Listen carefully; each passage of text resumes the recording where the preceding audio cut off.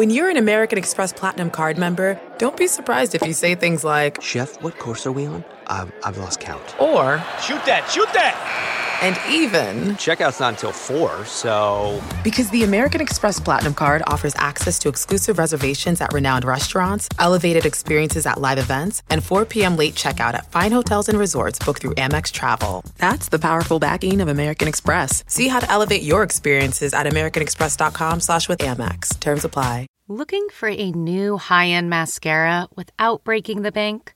The new L'Oreal Paris Panorama Mascara gives you a high-end lash look in a premium gold luxe packaging. It's all about panoramic volume and fully fanned-out lashes.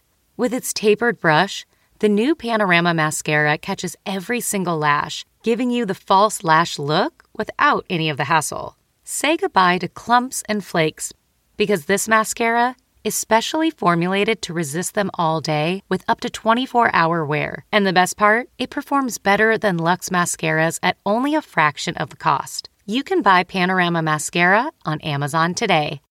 Welcome to the Nerdist Podcast number 927. Say, do you have big plans for the new year, Jonah? You bet I do. What are you going to be doing with your new year? Finally starting that diet. You know, for years I've been saying the diet starts tomorrow. Tomorrow it starts. Yes. Would you like to put that on the internet? Yeah, I was thinking about it. Well, Squarespace will make it easy to turn your idea, like your diet, into a unique website or blog. It's a good way to stay accountable and connect with other people that might be doing the same thing. No, Jonah, you don't have to install, patch, or upgrade ever. That's what's going to be my next point. Head to squarespace.com for a free trial. When you are ready to launch, use the offer code NERDIST to save 10 ampersand off your first purchase of a website 10%. or 10%. Yeah. That's what I said. Is there an ampersand in there? No, I was just doing a bit. Oh, sorry. No, that's all right. Bit killer, Katie Levine's a bit killer. What about logic? Oh, it's all fine. It's all fine. Say, Katie, what do you got on the old Nerdist Community corkboard? Oh, I'm going to fuck this up, too. Look, Katie gets real. Here I go again. Choo-choo, here comes the Katie train wreck. Oh, my God, I want to make that your ringtone when you call me. Yeah, I'm going to fuck this up again. Okay, so Reddit user Bill Nobes writes, my friends and I are performing a stage reading of, I cannot pronounce this, Jean, how do you say that? I don't know. Can I take a shot? Yeah. Is it Jean? I think it's a French name. Unholy. Unholy? Jean Anouilh's Anouilh's? Antigone. Yes. We're all horribly non-academic Yes. here with regard to French. Antigone, and January 27th at 7 p.m. in Trenton, New Jersey at the Trenton Coffee House. Admission is free, but please do buy coffee because the owner, Abdul, is an amazing person. The play was originally written and performed in Nazi-occupied France and was meant to encourage people to resist. The playwright chose the Greek play Antigone as a framework to hide the message of the play and get past German censors. It seems really relevant today, and we've done some updating to reflect current political climate. For more info, go to Bill Nobes, that's NOBES.com. And then Tyler R. Lee, he says, I recently published my first novel, a fantasy adventure titled An Unlikely Company. A half-orc hunter, a goblin sorceress, a dwarf fighter, and an elf druid and her tiger companion are thrown together by chance. With more than a bit of reluctance, the four loners stumble upon an evil plot and discover they may be the land's only hope. If they don't kill each other first, it can be found on Amazon in ebook or paperback, or his website, talesoftrlee.com. Excellent. Oh, I got a couple things. What do you got? Pre-orders are up for a movie I was in. I'm in Victor Crowley, which is the fourth installment of the Hatchet films by Adam Green. Fantastic. I'm in the cold open. I get killed. Dream come true.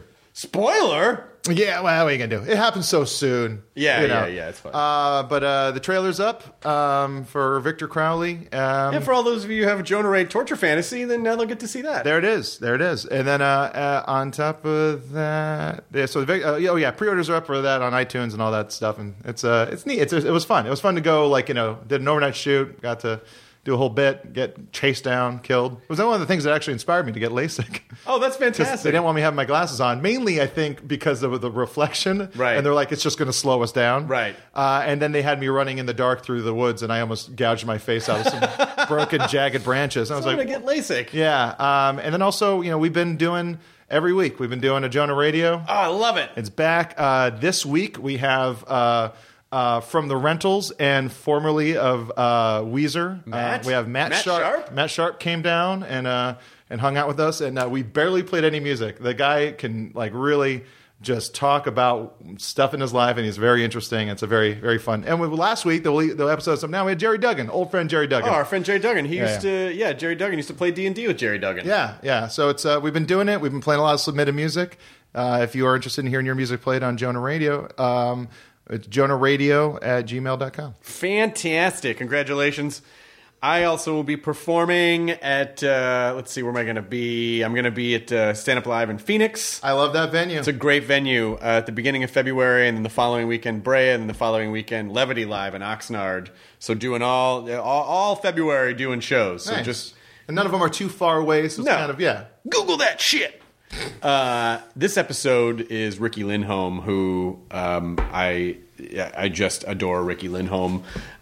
I've known Riki since she and Kate first started coming around and doing Garfunkel and Oates, and she not only is she so incredibly smart, but has such a phenomenal work ethic. Like the workaholics all kind of recognize each other. Like, how do you sleep at night? And we do talk about that kind of stuff. But Riki, the output of her work is unbelievable. And Another Period is back January 23rd on Comedy Central, the show that she does with Natasha Leggero and a bunch of comedy people that are relevant to your interests, which is such a fucking great show. Yeah. And they're great on it, and they write it, and it is a fantastic show, and I urge you to watch it and support good scripted comedy on Comedy Central on January 23rd. Please support their show so they can keep making more of it. Yes, they have a bunch of great shows on right now.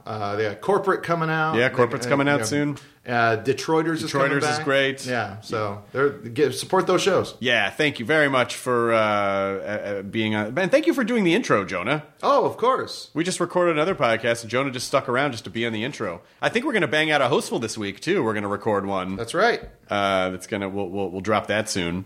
This episode, as I mentioned, was brought to you by Squarespace. So just, make the thing. It's the new year. Make the thing that you're going to make. Whether it's a business or a blog or a portfolio or whatever it is, showcase any kind of digital content you want. Customize everything from look and feel to settings and product. It's all optimized right out of the box for mobile. You can use Squarespace's analytics to help you grow in real time. And then, like I said before, you don't have to install, patch, or upgrade anything. And if you have a question, Squarespace's 24/7 customer support is there to help. A dream is just a great idea that doesn't have a website yet. So give it some type of web presence, some sort of digital manifestation. Head to squarespace.com for a free trial. When you're ready to launch, use the offer code NERDIST to save 10% off your first purchase of a website or domain. That is squarespace.com. Did I say domain? Yeah, it says like domain. Jermaine Clement. Brit. Yes. Present. Head to squarespace.com. Use the offer code NERDIST. Here's the Nerdist Podcast number 927 with Riki Lindhome. Katie, roll the thing. Is it really rolling? It's not. She doesn't roll it. She presses a button. Don't be the internet. Now entering Nerdist.com.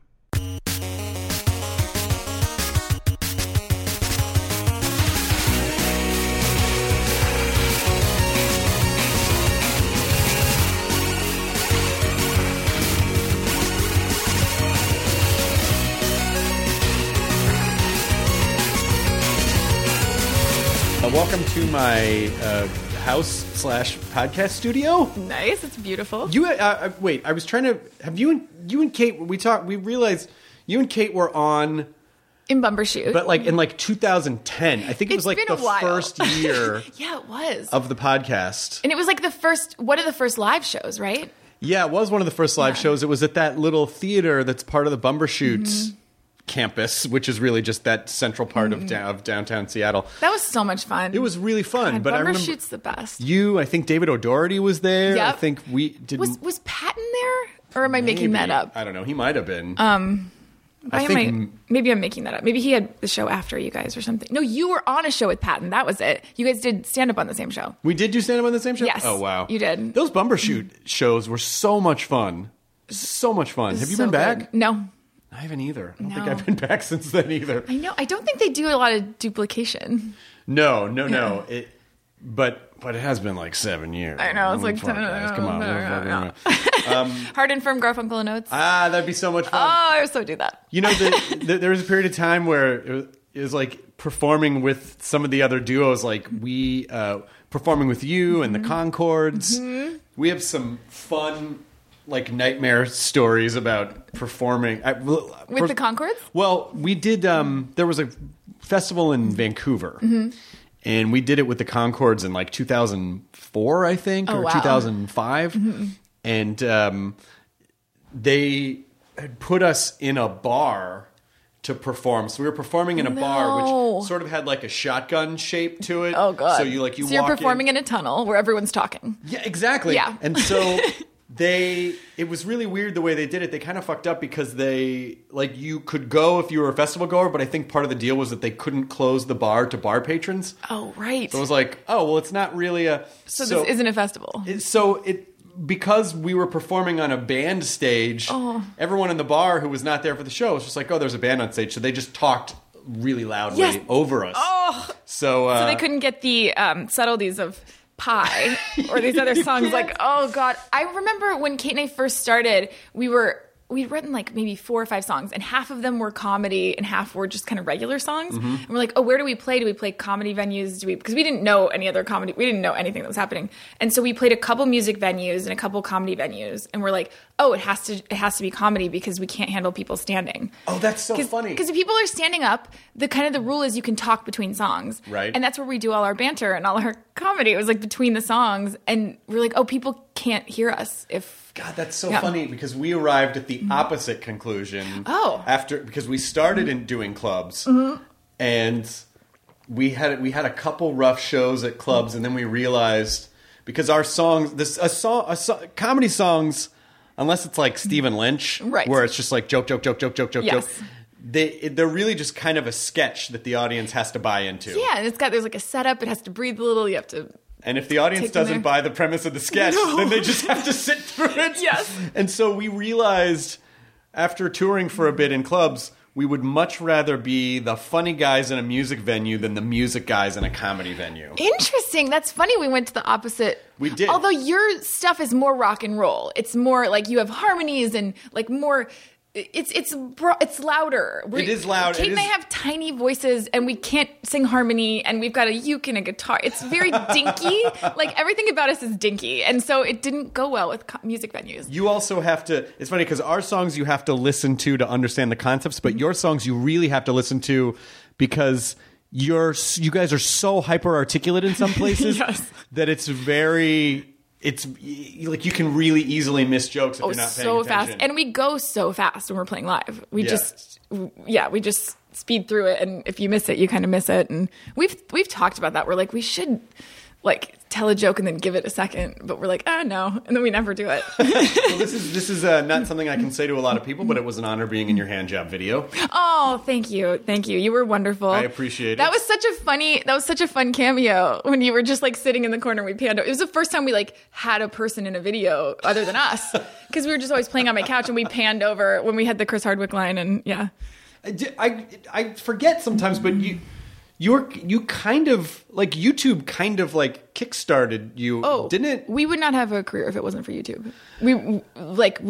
We're so grateful to YouTube. And we didn't know it was going to be a thing. Like when we started on YouTube, we put these 2 videos on my couch up because I was leaving the country for a few months and Kate was going away for a few months and we wanted like our moms to see the videos and stuff. We loved our 2 songs. But I was like, oh, there's this thing YouTube, and Kate's like, oh, well, should we make it like nice and put makeup on? I was like, no one will see it. Like nobody knows about this thing, you know? And then, cause I didn't know it wasn't really a thing. And our YouTube channel was the first half of my email address. Our YouTube channel is Ricky Lind.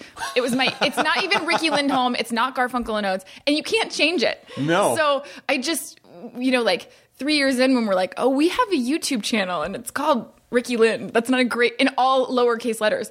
It's still that's What year was that? That was 2007, 2008. Okay, yes. So that was because YouTube. I'm pretty sure YouTube's 2005 was when it started. So 2007 is when it really started turning into like, oh, it's not just teenagers making video confessionals on their webcams. Right. It's not just and like things like happen for people from like when so I left I went to South Africa to film a movie, and Kate had gone somewhere.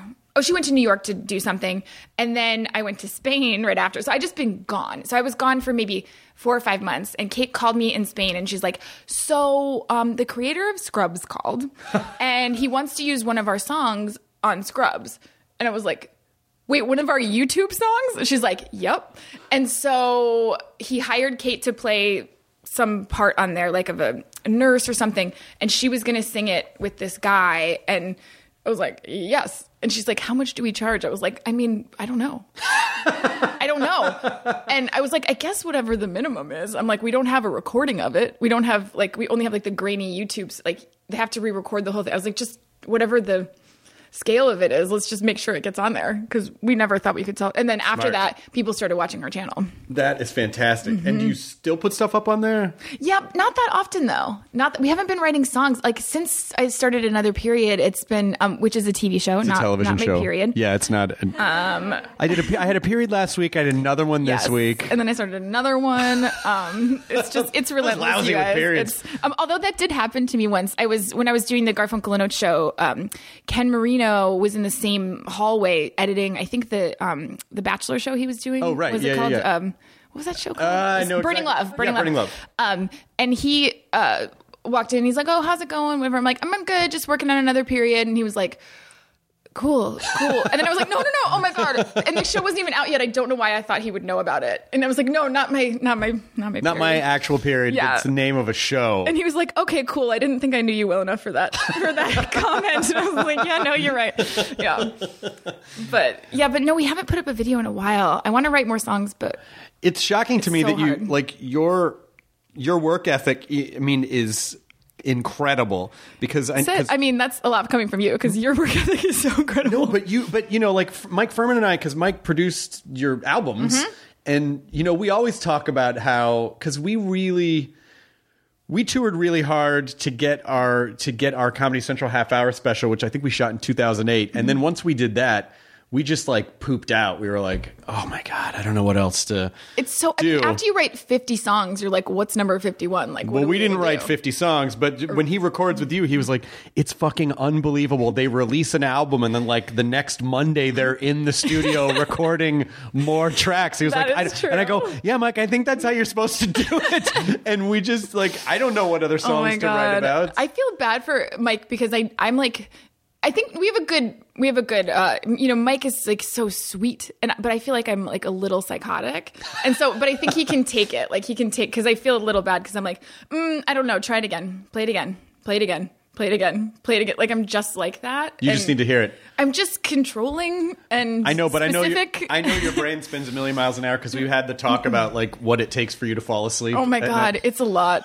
It is a lot. It's always like if I start dating someone, it's a little much to like introduce them to it. I'm like, so you know how like everyone's got like, you know, you have your things that you're like, okay, when am I going to tell the person about those things? Like that's one of my main things. I'm like, when are they going to find out that I'm terrible to be in a bed with? Can you date another insomniac, or does the other person have to like sleep through anything? Oh, I'd love to date another insomniac. I never have really. That would be amazing because then they would totally understand my plight. Or you might drive each other crazy. Maybe, yeah. It's possible you might drive each other. But it's, you know, I'll see Instagram posts about your apartment, and I kind of in the back of my head, I was like, I bet she was up all night organizing. Kind of, yeah. I bet she. Yeah. I can just imagine you like it's 2:00 in the morning. And you're like, I'm going to paint that closet, and you just start painting a closet. It's like pretty much like that. But I've been training myself to like do things that turn my brain off like after a certain hour. So I'll watch like Law and Order or Bones or Friends or something that's just like I'll make myself sort of be in a like what's it called when your computer goes on rest? Like what, sleep mode? Sleep mode. That's it. Yeah. So I'll go on like screensaver mode. Yeah, I'll go in screensaver mode. Nice. Where I'll like try to make myself stand there. I'll play solitaire on my iPad or my phone, like mindless kind of. Listen, it is sort of the blessing and the curse of being like a high functioning obsessive, which is you'll probably do amazing career things. Mm-hmm. You just won't sleep a whole lot. I just won't. Like you'll never be able to. Yeah, I'll never take a nap. When people say, I love when people tell me, they're like, "Oh, you should take a nap." I'm like, I want to be like, yeah, and you should fly home. Like, fuck you. Like, yeah, I can't. You should sprout wings right. if you don't like traffic. You should just do it. It's easy. Watch. Yeah, just do it. Yeah. Yeah, I know. It's when people say like, wow, it's amazing that you do so much. I kind of feel like there's a choice. Right. I'm always awake. Yeah, exactly. I woke up at 3:30 this morning, and I had to be at Kevin and Bean at 7:10. Damn.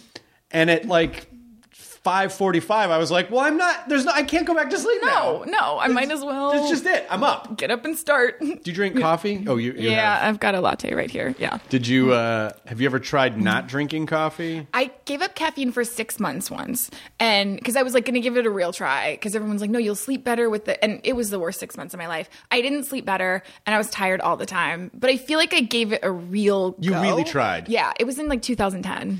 I think some of us just have brains that are like spinning tops. Yes. When they just... Yes. And it's just, And I feel like Mike Furman can handle it when we're in the studio. But sometimes I'm like, was I a little too weird? I think I was okay. And he's always, he's the nicest human. This is Mike. So, yeah. All right, yeah. I mean... And Kate Micucci's the nicest human. So they both, are fine. But sometimes I'm like, oh, I think I got a little intense. I don't know. Well, because it's so funny the evolution of Kate Micucci. It's amazing through Garfunkel and Oates. Oh my God! Because I remember a time where she was like, "Oh, I don't think I can say hand job on stage," and you're like, "Kate, just say it." Yeah, I know. And it's like, it was a slow, and now she's like kind of filthy. Yeah, she's doing like naked threesome scenes in TV shows, and just putting it all out there. It's been. I've never seen someone change so much in what I think is for the better. Because her essential core is still the same. Like she's still like, pull over, and I'm like, what? And she'll get out and she'll be like, look at the moon. Like, that's still a great Kate. Oh my God, that's still there. That has not gone away. But then she's also like, should I do this naked? Look at the fucking moon. Yeah, exactly. That's yeah. And she still's like I got a text from her the other week that was like, should I do a painting with rainbows and spaghetti? This is real. And I was like, you absolutely should.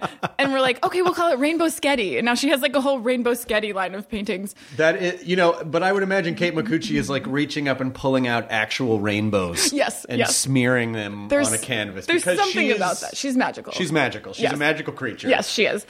She would be studied at Hogwarts. She would. She totally would be. But we had this song called The Loophole, which is like about, I know The Loophole. Yeah, it's about anal sex and I had the idea and I brought it to her and I was like, I thought we were past, I can't say the fuck word, or whatever. We can't say hand job. Yeah.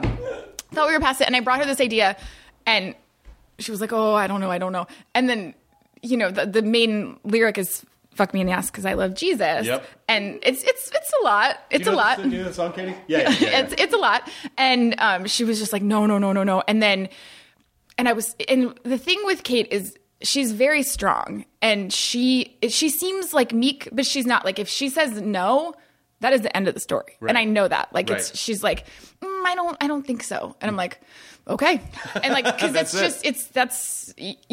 even like, probably not. It's over. Mm-hmm. And I know that. And so I didn't bring it up. And then a year later, she's like, I need to talk to you about something. I'm like, all right. And I come to her house and I'm like, what's going on? She's like, I'm ready to do the loophole. And I was like, yes. How metaphorical in a weird sort of way of like someone coming to you go, I'm ready for anal sex. Yeah, exactly. What? In the song. I'm ready for anal sex. I'm talking about anal sex in the song. Right.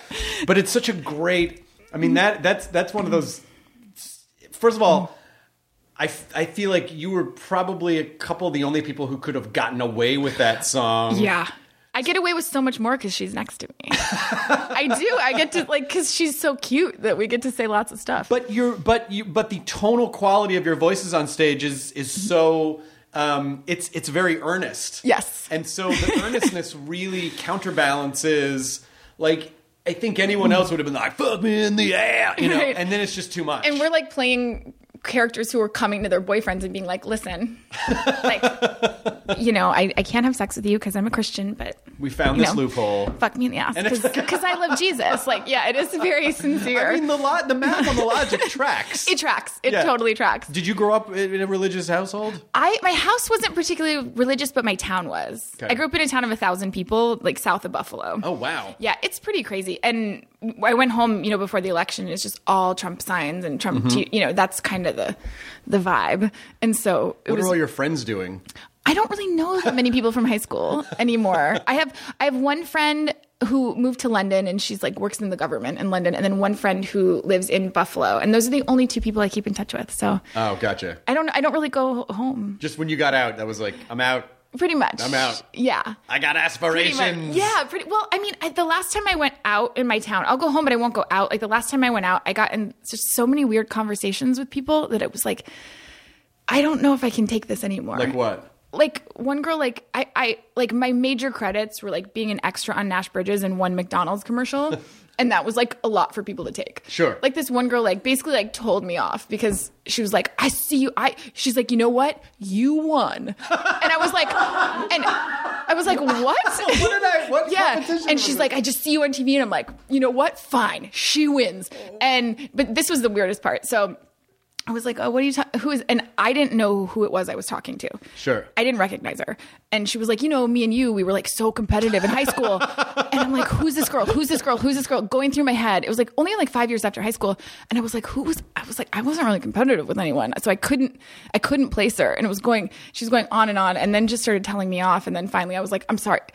Who are you? Did you remember her? After she said her name, I was like, oh, okay. You. I thought about you all the time. I'm just trying to defeat you. I'm sorry. That was a tactic. Right. Yeah. That was a tactic on my part. Right. And in my mind, I'm like, what were we competing for? Like, there was nothing. We weren't in the same activities. Like, we weren't. Like, she wasn't in the band. She wasn't in chorus. I'm like, what were we? It's so crazy the stories that people write in their head about. I mean, I feel like that's most of culture now is there is almost a religious quality of the way people, where it's like, oh, I don't know the answer to this, so I'm going to fill in the gaps and make all these connections, which may or may not be true, but this is going to form the basis of my core belief system. Yeah. Whether or not, and no matter what you say or no matter how much evidence you might be able to bring me to the contrary for whatever this issue is.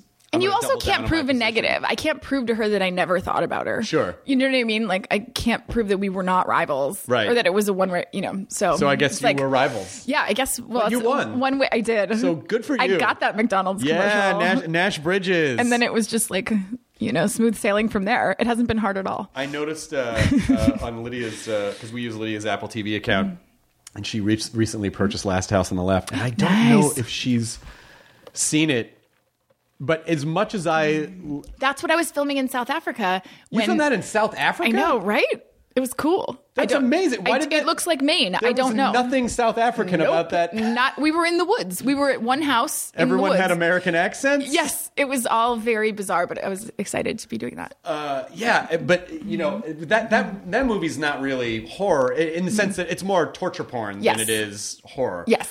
But holy shit, it is really intense. It's so good. It's really intense. And I'm not saying it just because I'm in it, because I know that a lot of stuff I'm in is not good. I love Last House on the Left. I mean, the other two bad guys are Aaron Paul and Garrett Dillahunt. Yeah. And they're. I just remember it was before. It was like after season 1 of Breaking Bad, but before I think the world realized that Aaron Paul was like such a genius. Right.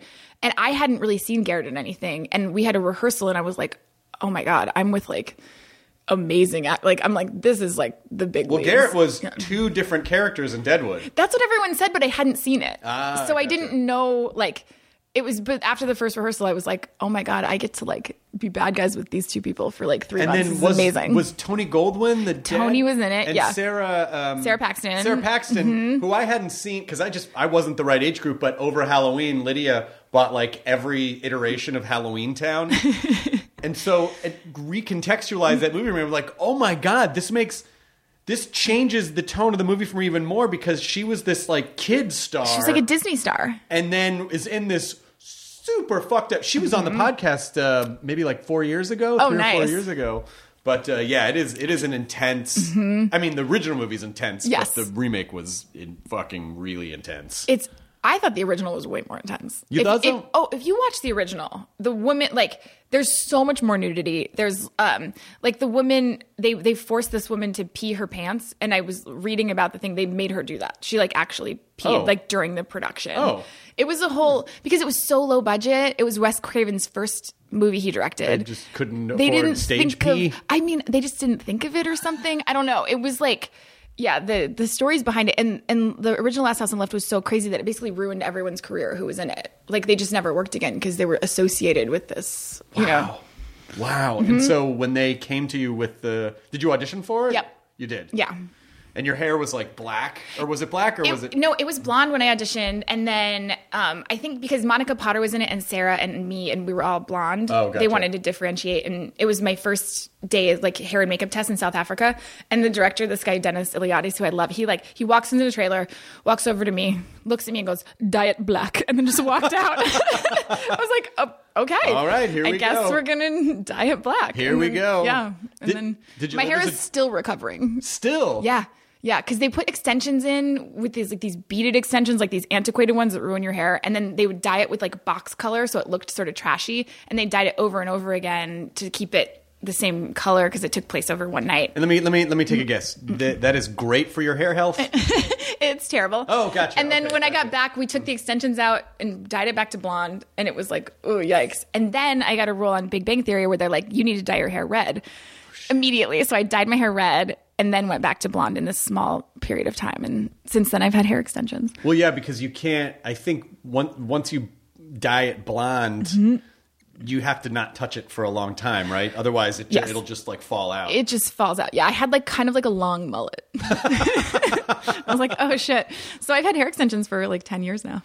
Another period is a triumphant show. Thank you. Because it is, first of all, it's so It's so in the Comedy Central landscape. It's so unique. It's unique. It's such a brilliant idea. Like just the concept of it is great. Thank you. But tonally, it does not necessarily fit on that channel, but it doesn't really fit on any channel. I don't know really what Comedy Central is tonally anymore. Like I don't really. That's true. It's really kind of, diverse. It's just kind of a lot of things. Yes, that's true. And I think they're just.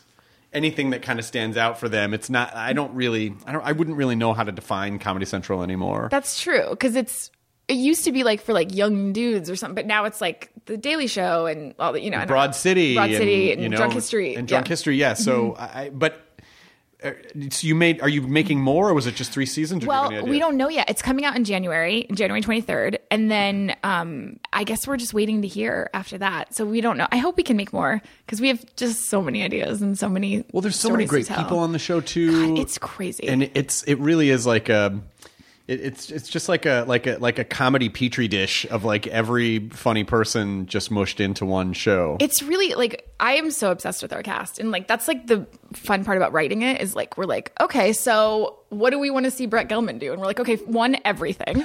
Like we want to see him do everything, but we're like, what do we want to see Brian Husky do? And it's like that's kind of where we start the storylines from. Is we're just like, okay, what's the funniest thing to see Natasha do? Like, do you guys write it together? Just you and Natasha write it together? We write it together, but then we also have a writing staff. Great. So we have a writer's room that we had to quickly learn how to show run. A writer's room is a very interesting thing because when you don't really have experience with that, you just put a bunch of funny people together and it'll work. And then you realize, oh no, a writer's room has to be a well-functioning organism. Yep.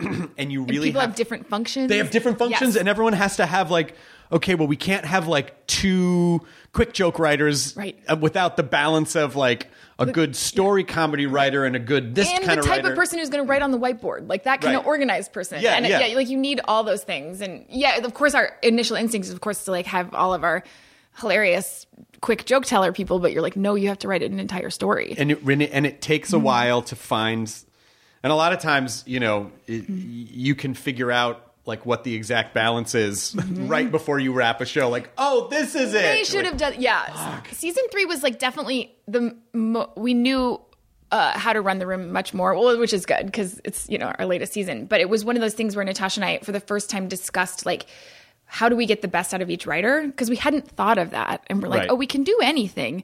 And we had this one writer who's so amazing, but he's like a little quiet and and next to like, our like loudmouth show off people, which is almost everyone else. Right. We felt like we weren't getting the best out of him. And we were like, do you want to write from home? And he was like, oh my God, yes.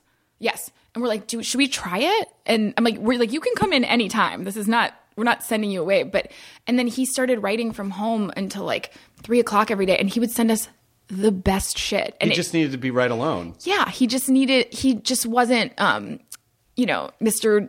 like take over the room personality. Right. But the stuff he was sending was brilliant. And then like some people, it was better to like go in a pair in the other room and the two of them would work something out. And then, it just, we didn't realize till season 3 that not everyone has a comedian personality and a show off personality, and they're just as brilliant, but they don't. Yeah, show running it, or like even being head writer, I think just because of the way that our brains work very linearly, you go, oh, that is better. But then when you do it, you realize, oh, now I have to organize everyone and be a manager. Yep. And I just want to be a creative person. You just want to write, and then you end up, all of my writing always came last. I would always rewrite other people's writing, or it was, Natasha and I, like, we would just, stay home over Christmas break and write or something, because our stuff just, you just end up pushing your own stuff. And how do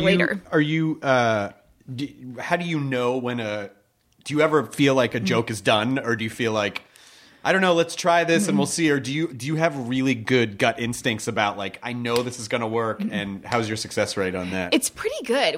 It's funny because I remember, so David Wayne, who plays my husband on the show, we were doing, we were editing the pilot for Garfunkel and Oates, and he was working in the same building, and he came in and I said, do you have any advice? Because he's been doing this forever. And he was like, the one piece of advice is, if something made you die laughing when you thought of it, use that joke. Don't use the joke that's newer.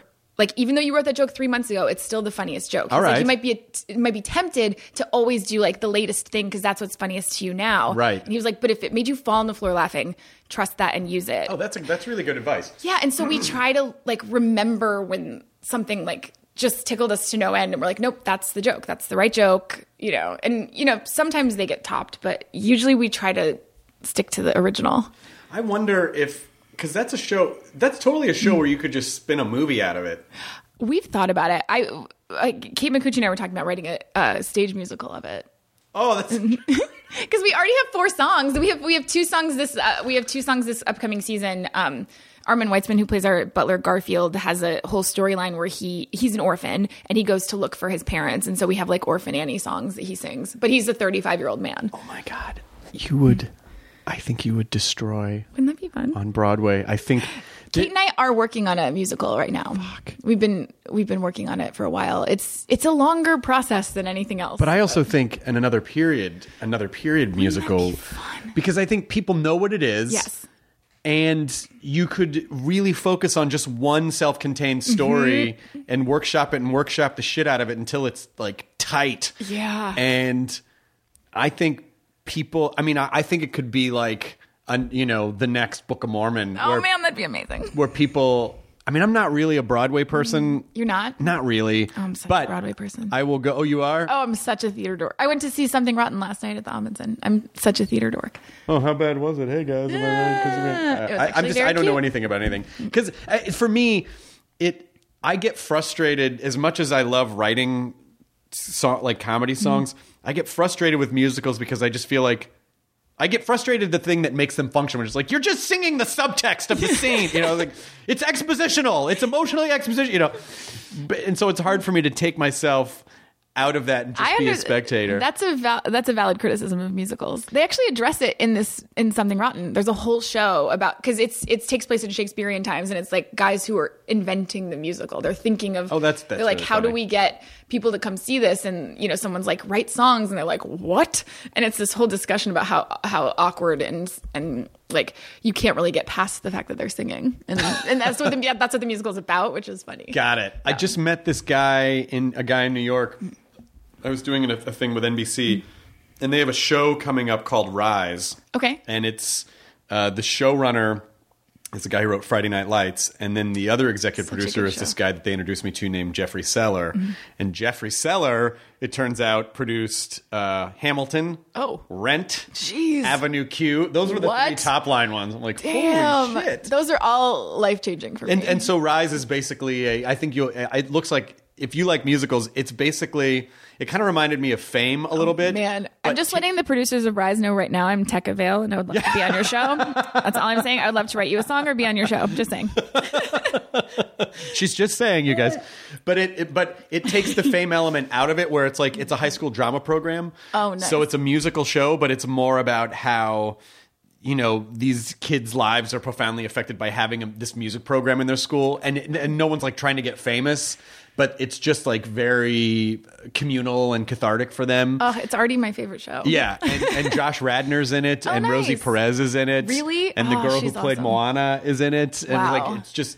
How good was she at the Oscars? She was like 16. The Moana girl. Yeah, she's only 17 now. Oh my God. Yeah. Do you remember she got like hit in the head while she was singing at the Oscars? Like with like a flag or something? Like it wasn't. Oh, right. But I was like, you were at the Oscars and you got hit in the head and you're singing a solo and it didn't even phase her. I haven't watched the Oscars the last couple of years. Oh, you missed the best one then. You know what? Because it just... When Moonlight won. Oh, when La La Land. Oh, that. Yeah, I mean, I saw all the, Right.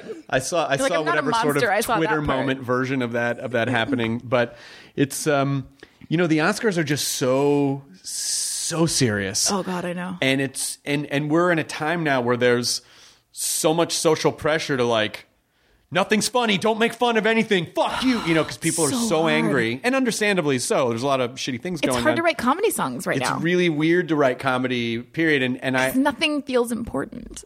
Right. Or it just feels like, what am I going to write about my friend being late? You know, like I've got no like. But can I tell you, I would still invest time in that, because I think people do need that escape.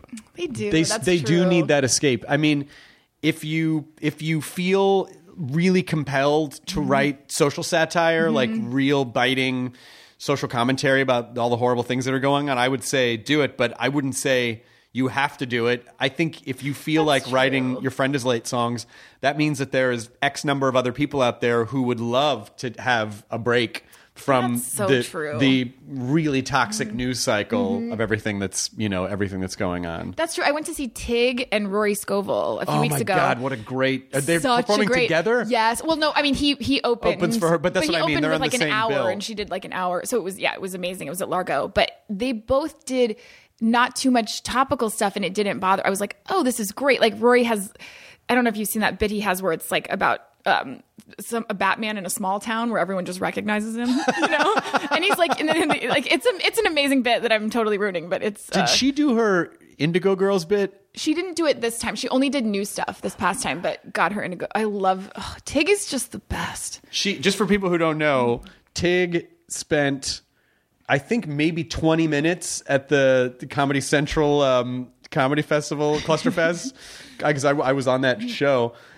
Almost her entire set was fucking with the audience about bringing out the Indigo Girls and whether or not the Indigo Girls were actually there. And she kept going back to it, and it was so inspired. Like, oh my God, how did you... every time she brought it back, it killed more each time. She's so funny. She did, I guess one time she did the Indigo Girls bit for... what's that Ira Glass show? This is American Life. This is American Life. Sorry, so brain she did scrambled. it for that, and then they did come out finally. They finally did came out. Well, that's what's great about that bit, is that it's funny if they come out, and it's funny if they don't come out. Yeah. It's just like it's a bulletproof bit. God, she's so Because even if you don't know who the Indigo Girls are, that name is, like if you say it enough, it starts to become funny. Yeah. Tig's so fucking great because I've always adored her, and she, she's fearless. She beat cancer. She did a set without her shirt on so you could see that she beat cancer. It's crazy. And she's just like a fucking badass. Like I have nothing but respect for her. Sometimes I hear, I'll hear people complaining about their careers, or, oh, no one wants this, or no one wants to hire me, and I go, what are you pitching? Right. What are you trying to do? What are you trying to create? What are you trying to, like It's harder to have sympathy for people who aren't also trying to make something happen. you make so many things. You never stop making things, probably largely due to your insomnia, but you never stop making things. And I think it's important for people to understand that you can't really complain. I mean, I guess you can, but if you're not doing everything you can to try to make it work, it's really hard to have sympathy. I spoke at a class recently about low budget show running. And because it was these people who were like thinking of making their own shows and things. And I spoke at it, and you could see the disappointment in some people's faces about how hard it is, like at every turn, it's so much work and it's so hard. And, people wanted like that magic bullet answer. And some people were just like, they got it. And they were like, yep, I'm going to start doing that. But it was interesting seeing the divide in people and in their questions. And they're like, but what if I just, and it's like, whatever comes after the just is, don't do that. I think a lot of people don't realize that they do have power, that they really do have their own. I mean, it's like, okay, you may not necessarily have the power to like go make a high budget movie on a whim. Sure. But power in the sense that, because you and I have had conversations before, because I think we were both into like, hyper motivational studies. Yes. It's like, how do we? I love self-help books. I do too, stuff. because they, even though, a percentage of them there are a lot of repetitive concepts. Yes. Which means that there's probably some truth to them. Yes. There is a lot of garbage out there, but I sort of feel like even if you just retain one morsel of information from anything, it's better than if you were just like listening to the same playlist you were listening to in your car over and over and over again. I totally agree. Because there's been things that I've taken from these books that I have never lost. And I'm like, just things like... What's your favorite? One of the things that kind of changed my life is I was reading this book about willpower. Have you read the studies about willpower, how you have a limited resource of willpower? No. So it's a limited resource, and they've studied it a lot. And it's not something... like you have as much as you have, and it's not something that you can necessarily expand. Like you can sort of, but then like the next day you're too tired. Like it's just a limited resource. And so you have to decide what to use your willpower on. So when I'm like doing a really hard project or writing or something, I'm not worried about, eating a vegan lunch. I'm just like, give me pizza. Like I don't work out that morning. I don't use my willpower. Because you need that energy to focus on the other thing. I need all my willpower to get through this draft. Right. And so I don't work out that morning. I don't worry about returning emails. I don't or whatever things that take any willpower. Like I don't know if returning emails takes willpower, but anything that takes any of that juice, I don't do it. Right. I order. I don't go get food. I order it. I make things easy on myself when I'm trying to concentrate my willpower. Got it. So that was very helpful. That's great. I think. What was yours? Well, I think we live in an infomercial age where people just want to be like a P90X commercial. Like, I just want abs. I just want rock hard abs in like a couple weeks. Right. And just want to revolutionize television. Yeah, exactly. And the truth of the matter is that the path to success or the creative process can be very unromantic in a sense, or it's very unsexy in the sense that it's like, I think people just want to see, I want to throw 100% into my energy into this thing for a day, and then I want everything to be changed. And it's like, no. Understanding the power of sort of like compounded interest in an account of incremental change, that even though someone might say to themselves like, well, I have to work this one job because I have a family and I don't have a choice and this, I would say, yes, I understand. I think there are probably places where you have choices where you don't realize because it's so automated, even in just the way that you view things in your life, or how you perceive things, or how you like have your schedule, which I think is interesting because everyone's got. Have you read that? It's called like Creative Habits. Have you read that book? No. It's amazing. It's like creative habits of all these amazing artists throughout time, and it's like how they all sort of found like treating yourself like an experiment where you're like, do I write better if I wake up at 6 a.m, or do I write better at midnight, or do I write better after I've had a glass of wine, or do I write better, with coffee, or do I write, like using yourself as a science experiment and figuring that out? Because like, even if you do have a full-time job, there's probably ways to maximize your creativity that you haven't invested in yet. Or even if it's just one, this sort of the getting things done methodology is interesting, but it can be a little tedious when you get into it. But it's just sort of the idea of like, getting all of your thoughts out of your head and onto paper or onto whatever, if you use Evernote or whatever your writing program is, and then writing down what your goals are. And then, but also understanding emotionally, like what your emotional motivation for those goals are. Because some people might go, well, I just want $1 million. Okay, why do you want $1 million? Right. I don't know, because it's better. All right, that's not enough of a reason. No. You need to understand, like, the more specific you can get with your goal setting. And then once you understand emotionally why you want that thing, then breaking down into steps, is there any even tiny incremental thing I can do today that moves me a little bit closer to that thing? And it might take a few months before you really start to see the results of it. But eventually, it adds up. Is kind of like an aircraft carrier turning that you will start to feel.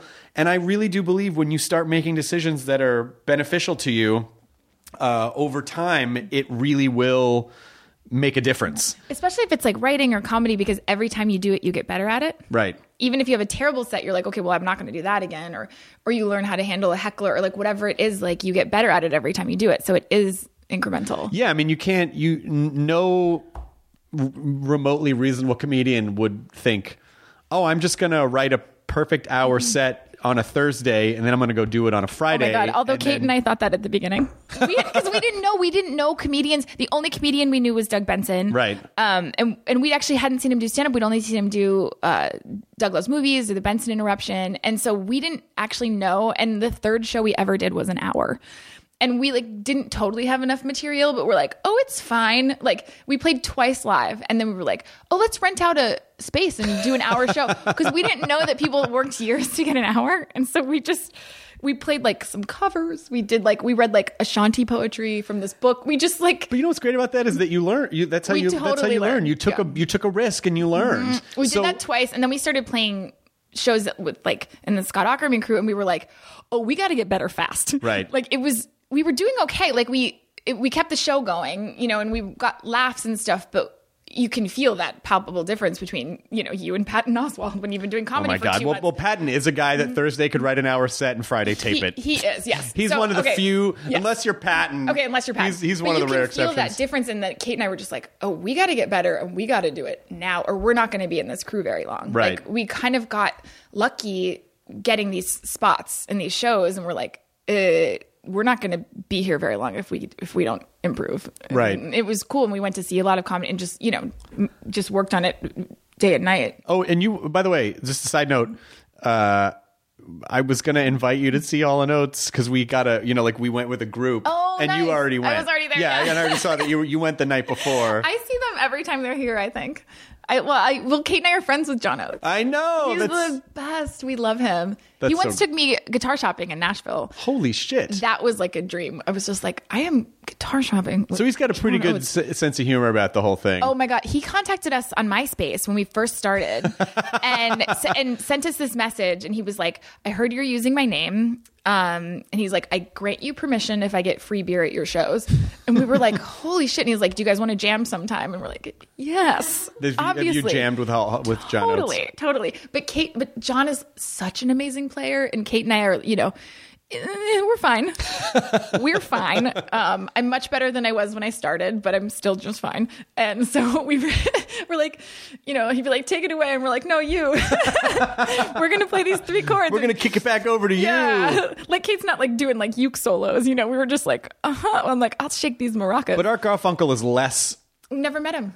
Right. Never heard from him. We'd love to meet him. But he was on Flight of the Conchords, so he must have some funniness somewhere. Or something. Or someone talked him into it. Right. But yeah, I mean, he must have heard of us just because if you Google Garfunkel, we come up right away, So he must.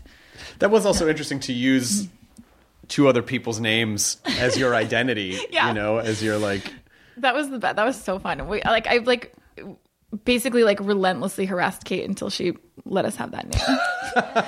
because I went to see Hall & Oates at the Bowl, and we were in the back, and so we could only really see the screen, and the cameraman had a close-up on Hall, and then it was Oates in the band, and there was no 2-shot, and there was no John close-up, and I'm like, that's hilarious. That's crazy. It was just. Do they not get along at all? I don't know. It seemed like the cameraman at least thought that. Right. And I was just like, this is really funny, and thought of that name, and then And then, Kate wasn't totally feeling it. And so we thought of like so many other bad names. And then we basically had no name. And we went to record these songs at this studio. And Kate had recorded her part and she left. And I was with him. And I was like, well, we're thinking about calling it Garfunkel and Oates. He's like, it has to be that. And I was like, it does, right? And he was like, it has to be that. And I was like, let's call Kate. And we called her a bunch of times. She was at like Chinese food dinner. She comes out. She's like, what? And we're like, it has to be Garfunkel. And it has to be. Both of us were on the phone. We're like, Kate, it's destiny. This is what it has to be. And she was finally like, oh, fine. Oh, fine, fine. Yeah.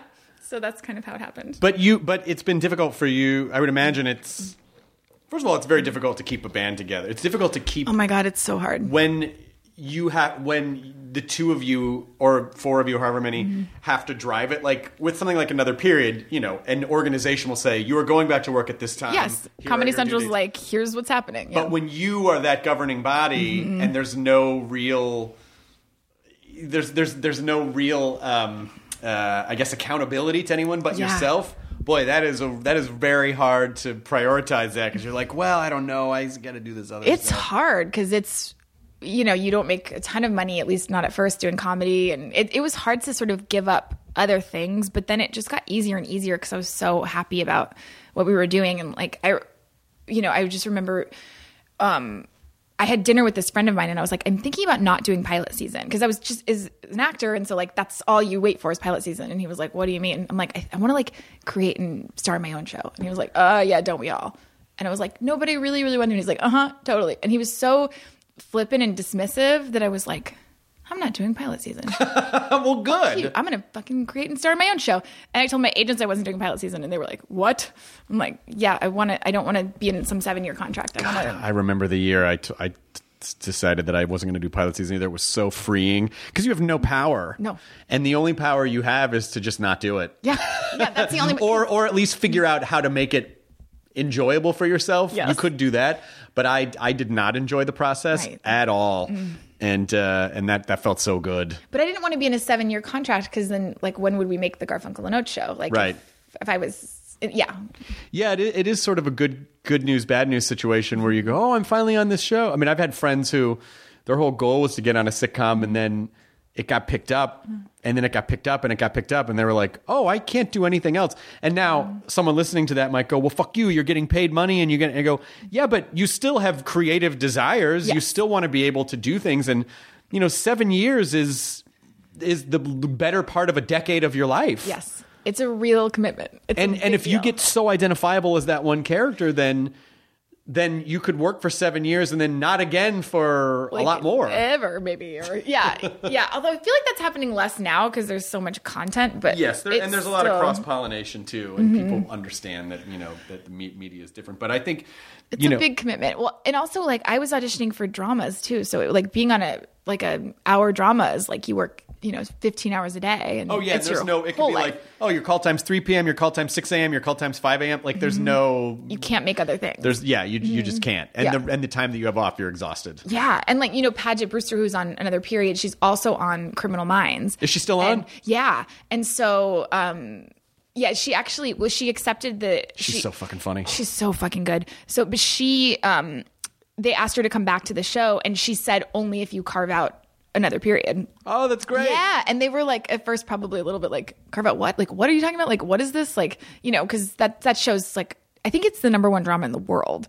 And, we're obviously a tiny show and a tiny thing, but yeah, they carved it out for her. But like even hearing about her schedule, I was like, whoa, that shows a lot. Like she works a lot. That's great. Well, I think, and you were doing Making It podcast for a while. Yes. Are you going to go back to that at some point? I want to. I keep wanting to. And then it just basically, when I got a TV show, it was, I ran out of energy. I couldn't totally do it understand. Anymore. Yeah. But I don't know how you keep all these balls in the air. You seem to be able to do a lot of different things. Well, yeah, I try, but I just... How do you, here's the thing that I'm bad at. This is my self-help advice that I need from you, is how do you reset your brain? Like if say after this, you're going to go and write something, like what do you do to change over to the different mode? I think I'm excited by I'm excited by the freshness of the other thing that invigorates me, because I'm not going to say that I have ADHD, but I do have only so much attention span for things. Right. And so this kind of piecemealed modular career I have where I do one thing for a couple hours and another thing for a couple hours and another, it's very much how my brain works. And so, so that is I do like that. But if you can find anything in it, it's rather than looking at the next thing as a chore, like, oh, now I got to lift another rock. It's sort of being invigorated by the passion part that you're excited about, which is why I think it's important, to do things that you really care about. Because when you do things that you don't care about, and obviously you don't always have that luxury, and not everyone has that luxury, but if you do, if you can, then finding those little nuggets of things that you're passionate about help you sort of do that packet switching so that when you start the next thing, you're excited about it because it's something that you're excited to make happen. I'm going to try to do that. I'm going to try to shift my focus that way because I always have a hard time doing more than one thing in a day. Yeah. And it's not great for the type of career I've chosen. Yeah. I mean, I feel like having to, we have to kind of diversify our careers the way you would a stock portfolio because you just don't ever know. It's like, well, I don't know if another period's coming back. Well, I got to work on this. Well, I got to do this. Now I got to do this.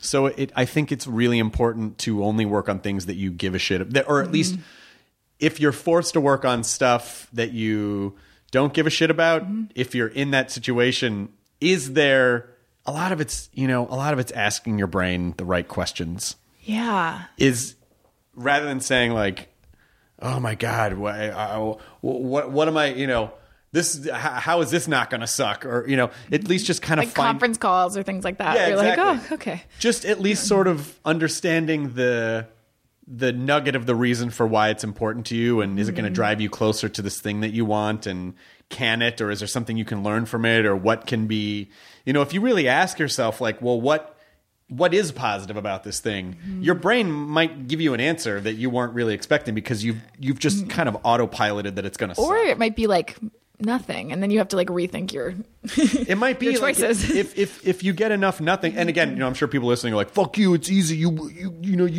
have," and it's like, yeah, but I wasn't always that way. And it doesn't just apply to things that are hugely successful. Like it applies to everything. Like anyone who's trying to be an artist, like your whole day is choices of what if you're trying to be a writer, like you wake up in the morning and no one's telling you what to write. Like you have to pick, like you're deciding and you're pitching it to people and you're, but it's also taking very a class. It's also very easy to get addicted to, especially for people with obsessive personalities, get addicted to the honeymoon period, not just of, it's sort of like dating. It's like new relationship energy. You have that with projects. Yeah, like a new idea. You're like, oh, I love it. And then it gets hard. Exactly, it gets hard because maintenance is not sexy. No. Or at least I don't. It's like getting something up and running. Oh, you're brimming with ideas, and you just feel all that.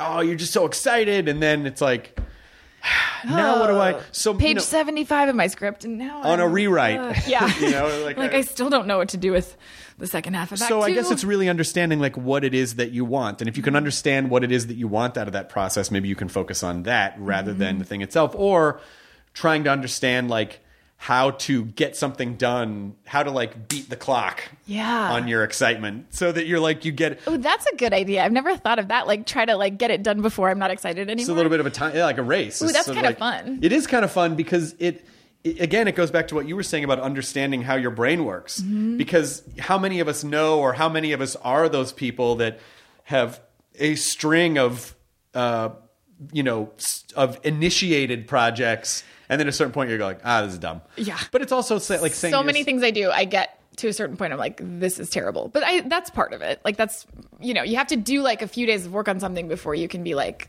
even know if it's a real idea. But you also know that if you also understand that there's more to the process than just that initial, hot, sexy energy when you're excited about an idea, that that you can get excited about an idea again. So when your brain says, look, well, this is dumb, or this is terrible, or this sucks, or I suck, you can say to yourself like, yeah, but I'm going to do it anyway. Yeah. And then because you can find, you will get to another point where you're like, oh my God, this is why it's great. Yeah, exactly. Exactly. God, it's so fun. Yeah, Kate and I are trying to write a musical right now, and it's a whole new genre. It's a whole new, like doing stage stuff. It's a whole different part of your brain, and because our songs, you only have to think 3 minutes long, right? And this is like they further the plot, and they're all part of this. Is it existing songs or writing new songs? We're writing new songs. Wow. We're trying. You know, we'll see if this ends up being. We've been trying to write a musical for a long time, but this idea I think is going to be the idea that we keep going on. But you know, we'll see. That's fantastic. Yeah, we'll see. Well, I think it's. I hope you consider doing some kind of podcasting thing again at some point, because I think you could be a really good role model for people who, want to take more charge of their destiny. Gosh, I should do making it again. You know, people like come up to me. It's weird. They have like emotional reactions to the podcast. Like they'll come up to me like almost in tears and be like that podcast. Like there was a guy who, oh my gosh, last year at the HBO Emmy party, he was there on a show that was nominated for an Emmy, and he was like, "I'm here because of you." Holy shit! And I was like, "Oh my God!" And he had tears in his eyes, and he was like, "Your podcast." He was like, and he told me how his life was going, and it was. All the evidence was pointing to him. This wasn't going to happen for him. Right. But then same with everyone on my podcast. Like every piece of evidence, except for a couple people, it seemed like, ooh, this is really dark. Like this is nothing's going to ever break. And yeah, he said that he would listen to it obsessively. And he's like, it gave me like a sort of deep hope.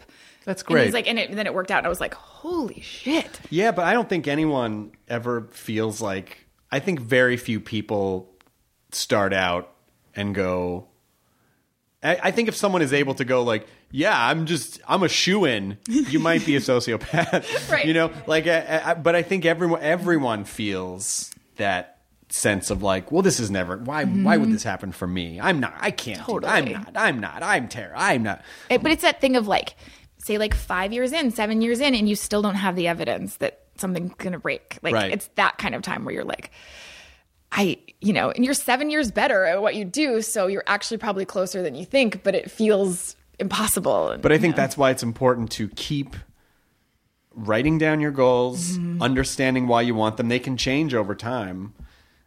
Are you still passionate about these things? Are there new ways you can present these things? You know, you always hear this. There's so many stories of someone who was like, I was ready to quit, and then I kind of got to that place and I just made this other thing, and then that was the thing. You know, like you just don't know. You honestly just never know. But you look at someone like Karen Kilgariff, who's been brilliant for so long. Yeah. And now she's doing the biggest thing she's ever done. The Spider, and it's which out was of just nowhere. The thing she was passionate about. Yeah. And it's not My Favorite Murder. related to necessarily what she was doing before. I mean, she's so fucking good. But yeah, and now it's like the biggest thing But isn't ever. it interesting that this podcast essentially pulled together every skill set that she had been working on over the years? Yep. And so it is about being open to, if you are on one path and then just kind of accidentally discovering like, oh, my skill set's actually a little broader. Can cross-pollinate with this other thing. And so all that time, this is the fruit that it's bearing, even though it may have been different than what I had foreseen. Wow, how much better, because this is such a unique organism. Yeah. It's such a unique thing. And that show's so funny. It's such a good idea.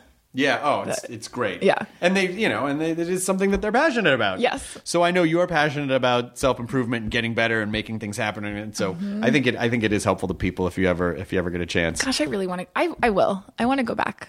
I do. I want to do it. Do it. Yeah. Right now. Right. If I know you by tonight, you'll be like, That's so true. There's so many people. It is. I went to. Did you go to Scott and Kulop's Christmas party? No, I wasn't able to go. I was out of town. But there were so many people that I was talking to there that I'm like, oh, I haven't interviewed them. Like, they would be great. Like, so many people who make things at that party. Yeah, and you learn from it, and the audience will learn from it while you're learning from it. I mean, it's great. It's really great. Ooh, I want to do it.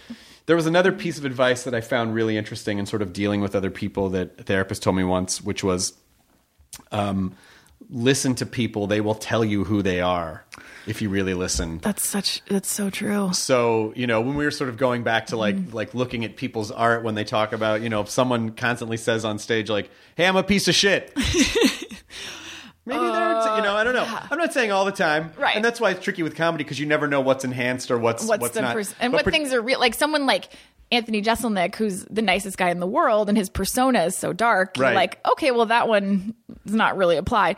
But a lot of people you can. But even in relationships, though, like how many times have you been in relationships where so many where someone legitimately when you go back and you go, oh my God, they were telling me. And I just like swatted the information out of the way because, you know, this is why lust can be such a difficult thing to manage, it's so because hard. And it deafens lust you. And loneliness. Like Right. someone who like stops you from being lonely and you know, you like want them lustily. But you start making exceptions and you start making exceptions and you start making exceptions, and then you can get to a point in a relationship where you go, how did it get to this point? And you're like, well, because you made a lot of exceptions because you didn't want to listen, and now it's messy and it's weird. And my last relationship, he told me, like accidentally, like why we were going to break up. Like he sort of accidentally said this thing, and I was like, what is that?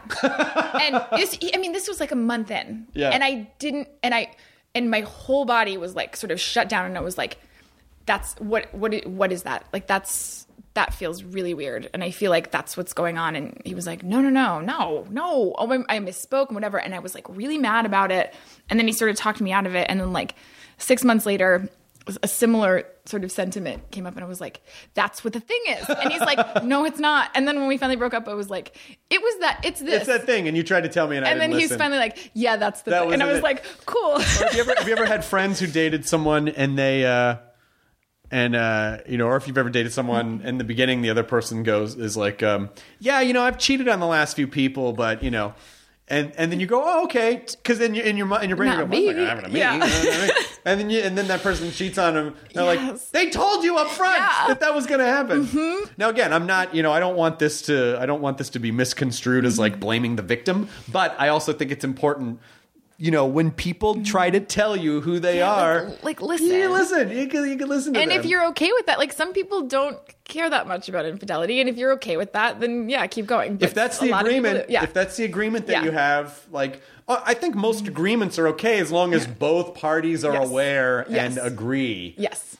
But anything that's not agreed upon, like that's gonna be a problem. Yeah, I totally. I was dating a guy that long ago, and he was like, I always do this thing where just like out of nowhere for no reason I'm just like not interested in the person I'm dating anymore. And then like that's totally what happened. Like it was going really well, like, and then just kind of out of nowhere suddenly he was like just like ended it, and I was like, well, that was weird. I'm like, oh, he told me on our first date. It's also easy to say like, oh, you should listen to people tell you, but if you're in a situation and someone tells you that, what are you supposed to do really? Are you supposed to go like, okay, well, let's just end this now?